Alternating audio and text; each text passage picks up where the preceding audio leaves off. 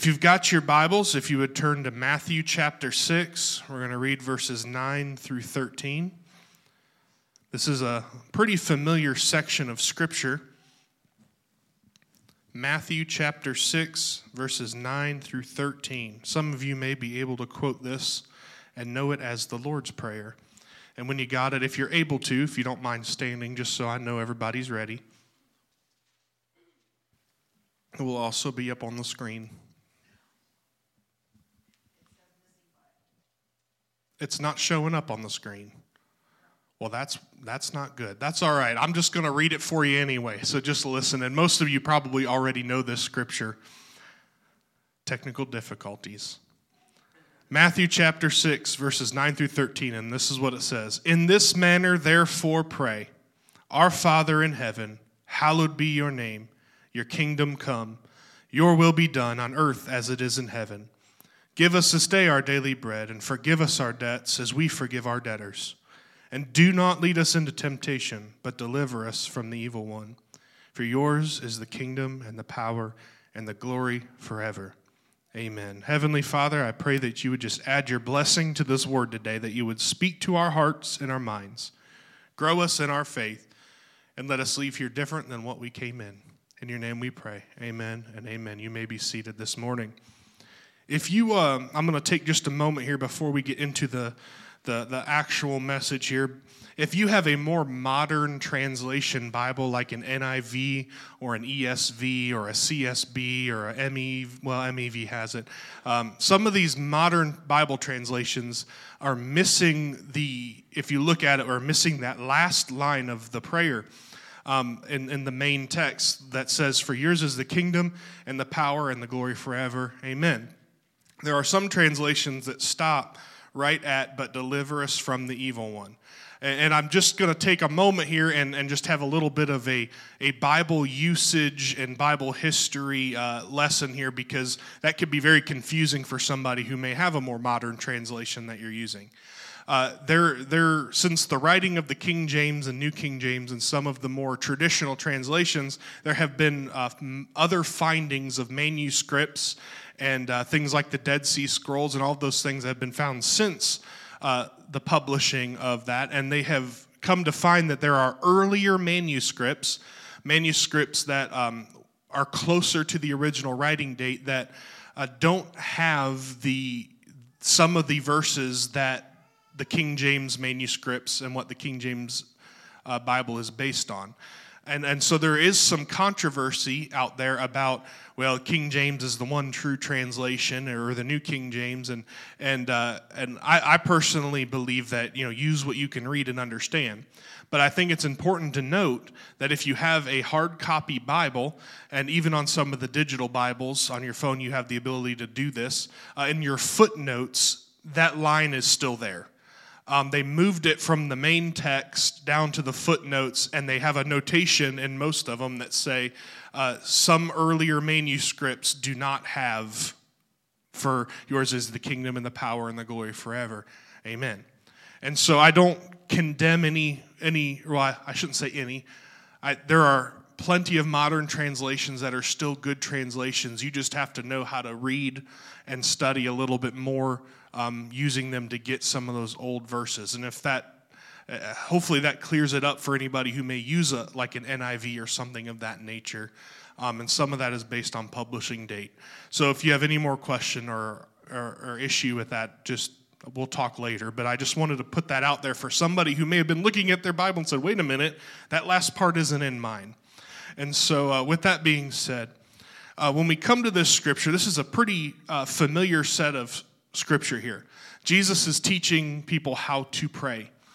He starts out in this section of scripture earlier on, part that I didn't read, where he's telling people, when you pray, do not be like the Pharisees and those who stand in the street corners and pray loudly and for all to see and for all to hear.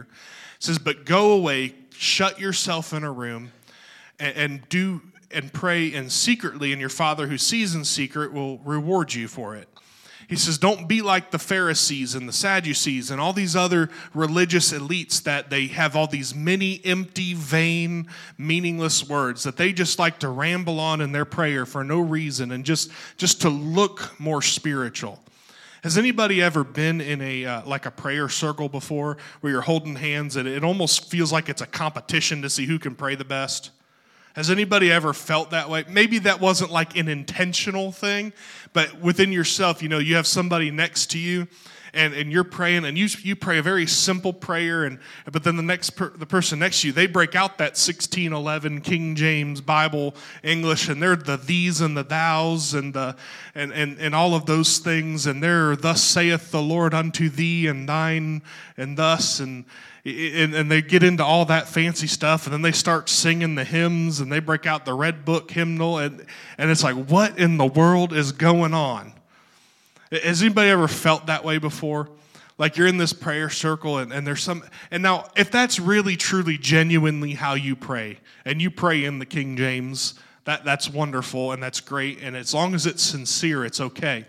But I've learned that there are people out there who pray that way as a way to be impressive in their prayer. See, our prayer is not to impress people. Our prayer is to have communication and relationship with God. And that's what Jesus is trying to teach them. He's teaching you don't need to be all crazy with your prayer. You don't need to have all these empty words and meaningless, vain words just to draw attention to yourself. If you pray hard and you pray loud, that's wonderful and that's great as long as it's sincere. But what he's telling them is this outline for how to pray. He's giving them this code or this guideline to follow to guide their prayer so that it's something meaningful, not just something empty and vain and just crazy and out of control. And so he comes to this and he begins to work his way through this prayer. And he says, in this manner, pray like this. Pray like this. And he starts this prayer out with, Our Father in heaven, hallowed be thy name. This is such a powerful line. And I think sometimes our familiarity with Scripture robs us of the power of it sometimes. We get so used to reading it that when we read it again or we try to apply it to our life, all of a sudden we're kind of like, we just kind of read it and we're going through the motion and we kind of lose its significance and its power. And we read it because it's there and we're like, oh yeah, I already know this. But when you begin to dig beyond the surface of this prayer, we find a lot of depth to it. A lot of heartfelt meaning to this prayer. You see, when he starts out saying, Our Father who art in heaven, hallowed be thy name, there is a relational statement, a relational setup that's happening. It's essentially, when you pray like this and you follow this guideline, what Jesus is conveying to them is that understand when you pray, you're praying from this perspective and this position. We're not just praying to pray. He says you need to understand that when you come to God in prayer, you're saying, Our Father, who art in heaven, hallowed be thy name. And in the BSV, the Brandon Scott version, I want us to understand today that when we come to God and pray like this, we are praying as his children, first and foremost. You see, coming to God and saying a statement like, Our Father, was really unheard of throughout the whole Old Testament. He was described as a father throughout scriptures in the Old Testament and father-like characteristics, but nobody really ever came before God and said, You are my Father in heaven. This was kind of groundbreaking information for these people. But you see, what happened is in the Old Testament, it was the priests and those who ministered in the temple who had to go before God into the holies of holies and make the sacrifices and make the pleas before God on behalf of the people. But you see, when Jesus died on the cross and fulfilled the ultimate sacrifice, the veil of that temple was torn. In other words, we all were granted access to God's presence and his glory. And we now, as Hebrews says, can come boldly to the throne of grace. You see, we don't need somebody else to pray for us, but we approach God ourselves as his children. That's powerful to think about. And I know for some people that may be hard to really understand. I don't know what everybody's relationship with their father was like in your life, but I understand that sometimes to look at God as a father, but then to look at our earthly father and see their flaws and their mishaps, their mistakes. And some of you may not even know your earthly father, but where your earthly father fails, your heavenly father succeeds. He is perfect in every way. And I don't have time to get into all the details of what it means for him to be our heavenly father, but understand this. Imagine a perfect father who loves you with his entire heart, and you can come to him about anything and for anything. And you don't have to set up a meeting. You don't have to get marked on the schedule. You don't have to have an appointment with the secretary. You can come before him and say, Father God. You can approach him like a child approaches their father. I never had to make an appointment to have a conversation with my dad. I never had to have a special permission to go speak to my dad. If I needed to talk to him, all I had to do was go talk to him. I think sometimes we miss out on how special this relationship is that we have with God. Because you see, Jesus goes on to say, Our Father who is in heaven, hallowed be thy name. What he is now saying is we pray as children, as his children, to a holy, powerful God. Do we understand the weight of that? We are praying to him as his children, but when he answers our prayers, he answers them as the almighty, all-wise, all-powerful, all-strong, all-knowing God in heaven. So when he answers our prayers, he's not just answering as an earthly man. He's not just answering our questions with earthly wisdom, but he is the creator of wisdom. He is the creator of all knowledge and all that we see around here, and he answers accordingly. I think some of us are still struggling to get that this morning, or we didn't have our coffee this morning. But when we pray, when we go to God, we have access to him as children of God, but he answers in all power and authority that he has. I think sometimes when we go to God in prayer, we have this idea or concept in our heads. I don't know where it came from. It may come from a religious background, and I don't mean a good type of religion. I mean the religion that is very legalistic, and where we approach God with our prayers, and we're like, well, Lord, if you can, if you're able to, if you can find the time for it, I'd really appreciate it if you could do this little thing over here. But we have this lacking of confidence in prayer. We lack so much confidence in prayer, one, because we don't understand our own relationship with God and the access that we have, but it's also we rob him of the recognition of his power and wisdom and authority when we approach him like that. Jesus is saying you are approaching the King of Kings and the Lord of Lords, the Almighty God, as his children. And the Bible says in Matthew 7, verses 7 through 11, it says, Ask and it will be given to you. Seek and you will find. Knock and it will be open to you. For everyone who asks and he who seeks finds, and to him who knocks it will be open. Or what man is there among you who, if his son asks for bread, will give him a stone? Or if he asks for a fish, will give him a serpent? If you then, being evil, know how to give good gifts to your children, how much more will your Father who is in heaven give good things to those who ask him? In other words, when we go to God in prayer as his children, as he is our perfect Father in heaven, should expect good things as a result of our prayer. We have this mentality where we're like, I better ask the pastor to pray for me and all that. And, I'm happy to pray with you, but I cannot do your praying for you.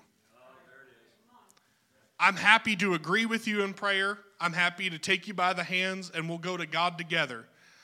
But at the end of the day, the prayer that you pray has to be your prayer. Jesus did not die on that cross to keep the ways of old where the priest and the minister had to go and pray for us on our behalf. He did that to create a way so that we can have our own personal relationship with him. There it is. And sometimes I wonder if we are missing out on the answers that we've been seeking in our prayers because we're trying to get everybody else to pray for us and we don't even pray for ourselves. And God's just waiting on us to get on our knees before him and approach him. But we should expect good things because we are approaching the King of Kings and the Lord of Lords as his children. And if our earthly fathers who are corrupt and evil and make mistakes and are flawed seek to give us good gifts, or at least I hope that was your experience in your life, how much more will the perfect God who is in heaven give us good things to those who ask? That is a beautiful, beautiful sentiment and statement. Because I don't know about you, but there are plenty of times in my life where I need good things from God. And I need us to be careful when we approach this topic because how we define something as good is not how God defines something as good. This may be too much for me to get into all the way today, but you need to understand that when you ask for something, he's going to give you an answer. Sometimes that answer is no. But you need to understand that when he gives you the no, it is still just as good as the yes. Because we get so frustrated and we say, well, I'm just waiting on God to answer my prayer. And you've been waiting for 37 years for God to answer your prayer. He answered it. He probably said no. But we don't want to accept that. We're not saying I'm waiting on God to answer my prayer. What we're really saying is I'm waiting on God to give me what I want. And God's saying, hold on a second. You don't want me to give you what you want because you don't know what's really truly attached to what you want. God's saying, I got the wisdom and the ability to see the end from the beginning, and I know where that thing will lead in your life, and so I'm not going to give it to you. And so we need to have this in mind when we go to God in prayer, that sometimes he's going to tell us no. And we have to trust that he knows better than us, which is a very hard thing for us to do. And we go to God in prayer,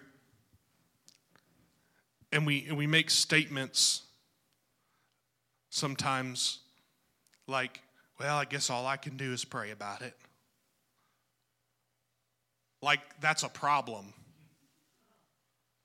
Well, I guess that's all that's left for me to do is pray. And we have this lacking of confidence. Like, I don't think we understand what we're saying when we make those statements. God convicted me of this a long time ago. Like, we should be in prayer first. But when we make that statement of all that's left for me to do is pray, what we're essentially saying is I've done everything I can do and know how to do in my strength and my wisdom, and the only thing left is God. And so I hope he's good enough. I couldn't do it. We're making the statement that, well, I thought my way was best and I can do it in my own strength and I had it under control. But since I couldn't do it, I guess I better leave it up to God and hopefully he's strong enough because I wasn't. Yikes. I feel like the steel toe boots I put on this morning are being crushed and my toes are still being stepped on. You see, we should go to God first in prayer and walk away with all confidence that it is in his hands and we don't have to do and we don't have to figure it out in our own strength and our own wisdom. And all we got to do is wait for his answer and then obey accordingly. You see, your prayer, sometimes we pray and God gives us direction. He doesn't just do it for us, and we got to walk in obedience.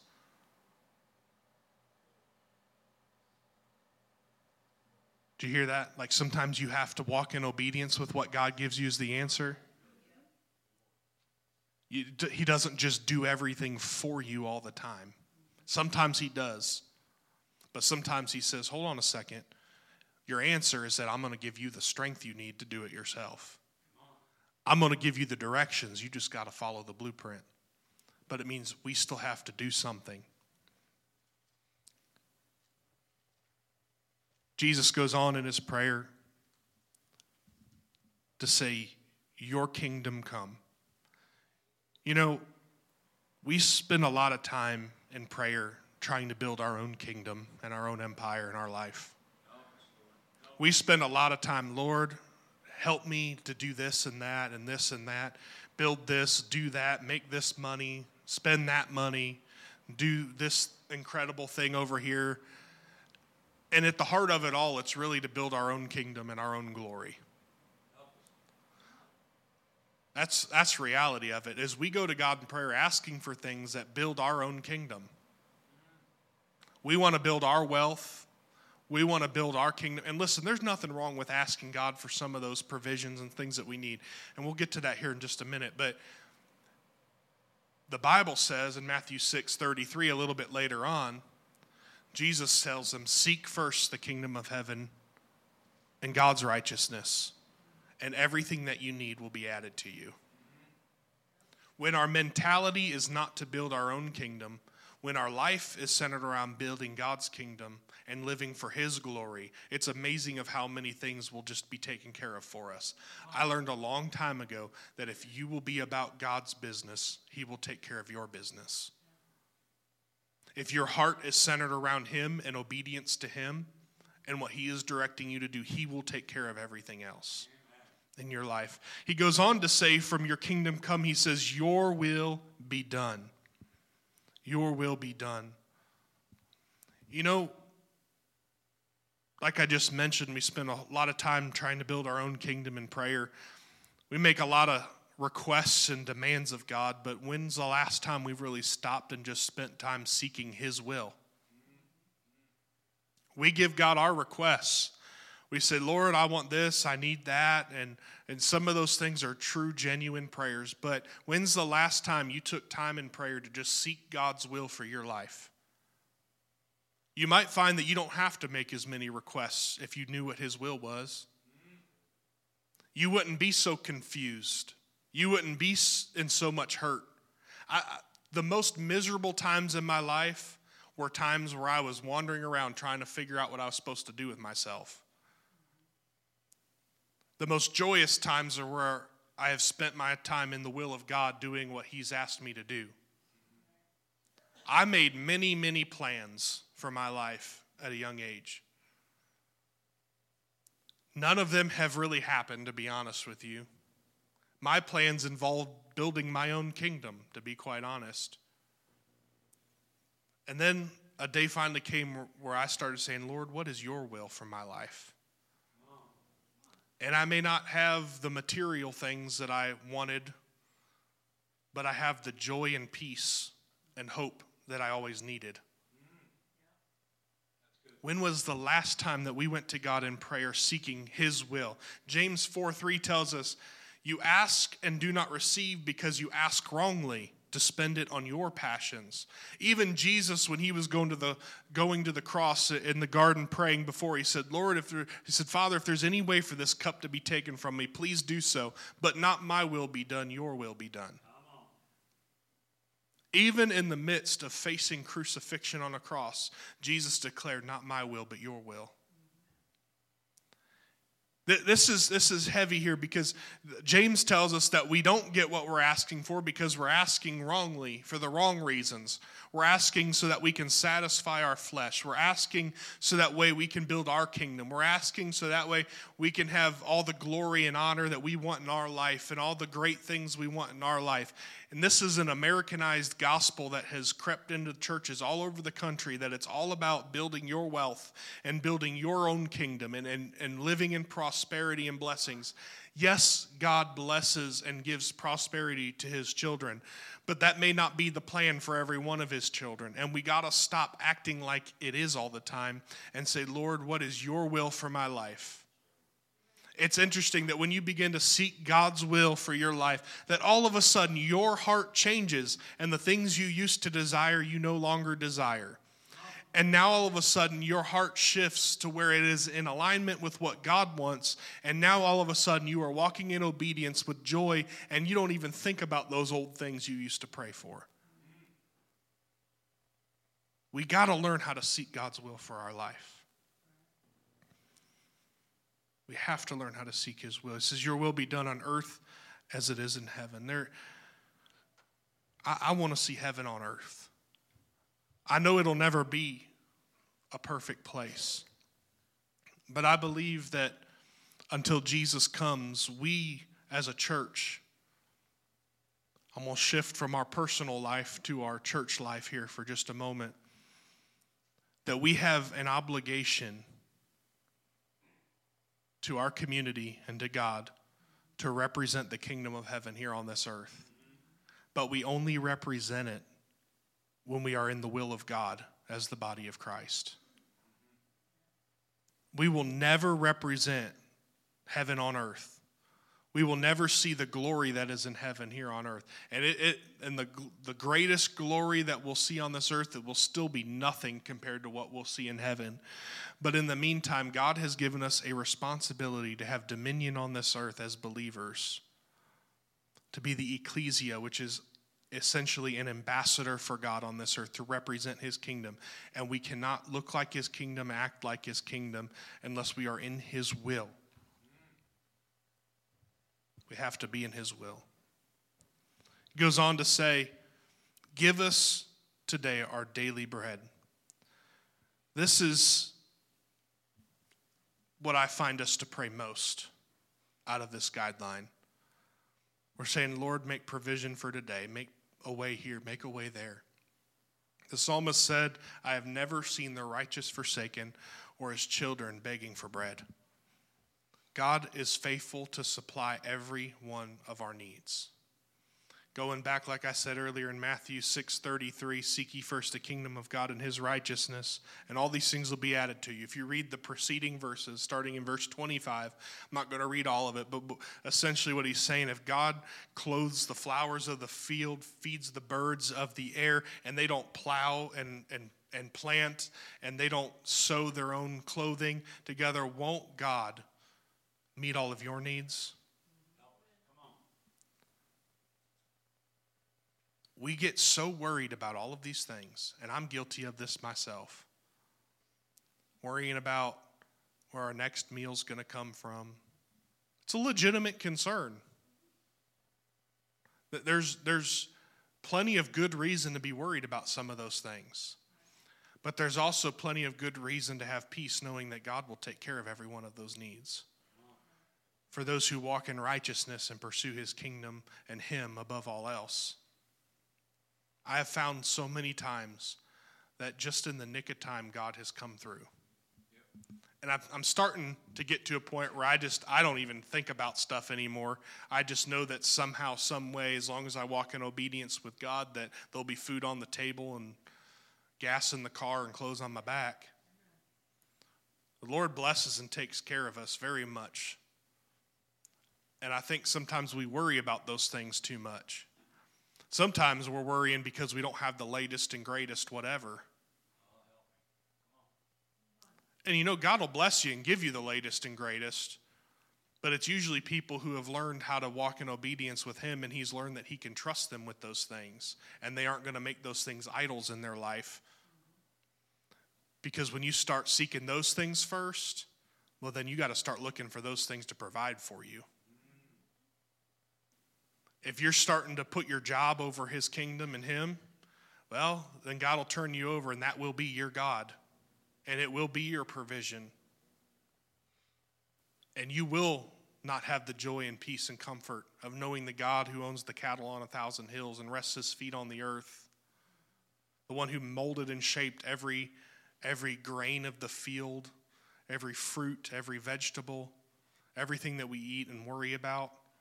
You won't have the peace if you start worrying about those other things that the God who made all of it can give it to you.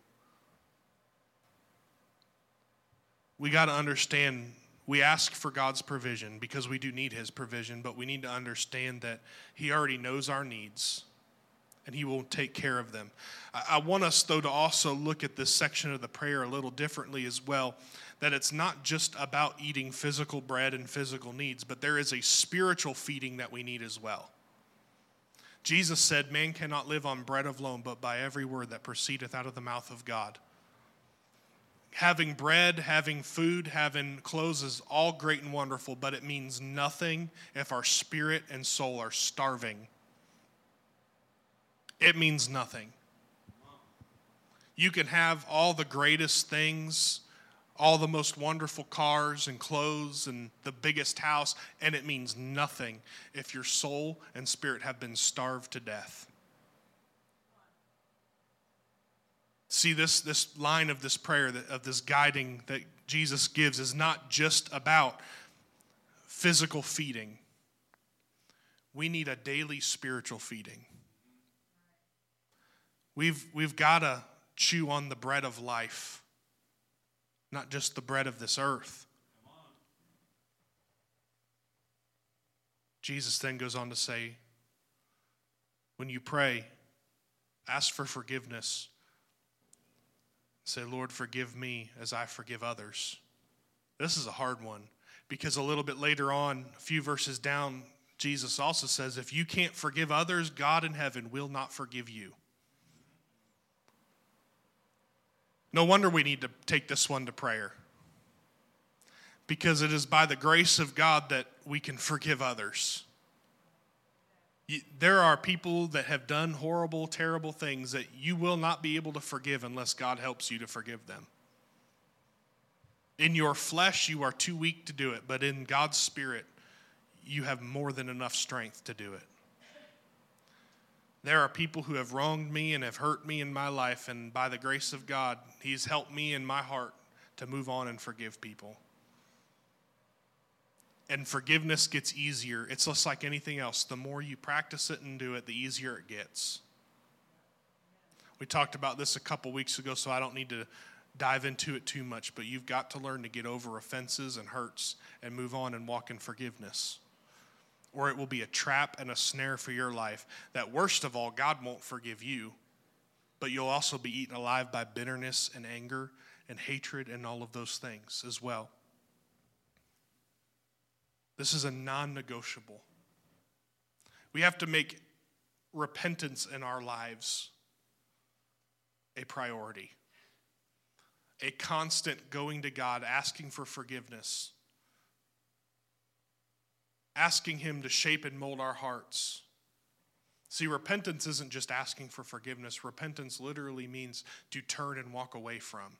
You see, we ask God for forgiveness and then we just go back and do the same stuff over and over again. Sometimes willingly. Sometimes you battle hard to get free from things, but other times there are people who just don't care anymore, and the Bible calls that a seared conscience. The Bible also said in Hebrews that those who willingly sin, there is no blood for that sin, because you cannot trample on the sacrifice of Christ. That's harsh reality. Like, I don't think we take repentance and sanctification and walking in holiness seriously enough. We take the blood of Christ for granted. And Jesus is reminding us here to have a spirit and a life that repents.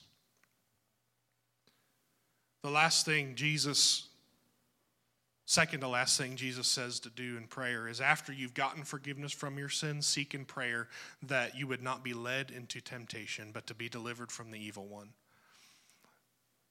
Listen, if you do not set up guards and boundaries around your heart and your mind, the temptation will just come back. He's saying in your prayers, when you go to God in prayer, when you go to your Father in prayer, ask Him to help you be strong against these sins so that you can walk in repentance and not turn back to it. These things are so important for us to cover in prayer. Like, these are the foundational basics of prayer. Jesus isn't saying you got to get your Bible out, you got to get all these things in order, you got to douse yourself in anointing oil and do all this crazy stuff. Anointing oil is of God, and that's a teaching for another time. But you don't have to get in there and start rocking back and forth and shaking and hooting and hollering all this stuff to pray and to get God to hear you. What He's telling us today is that we are His children. He wants to give us good things. when we ask him for good things, and he gives us this list of things that we should be asking for and praying about on a foundational, basic level. When we ask for provision, we're not just talking about food, we're talking about spiritual things. We're talking about healings. All of those things God wants to grant to us if it's his will for us. But we first have to start with getting ourselves to a place of prayer. The last line of this prayer is really about recognition of God and worship unto God, where it says, "For yours is the kingdom and the power and the glory forever. Amen." Let me put this in the BSV, Brandon Scott, unauthorized, unpublished translation for you. God, you have all the power and all the glory, and you are the King of kings and the Lord of lords. You are able to do all of these things, so let it be done. You see, we've got to have confidence in our prayer. Actually, let me correct myself. We got to have confidence in who God is.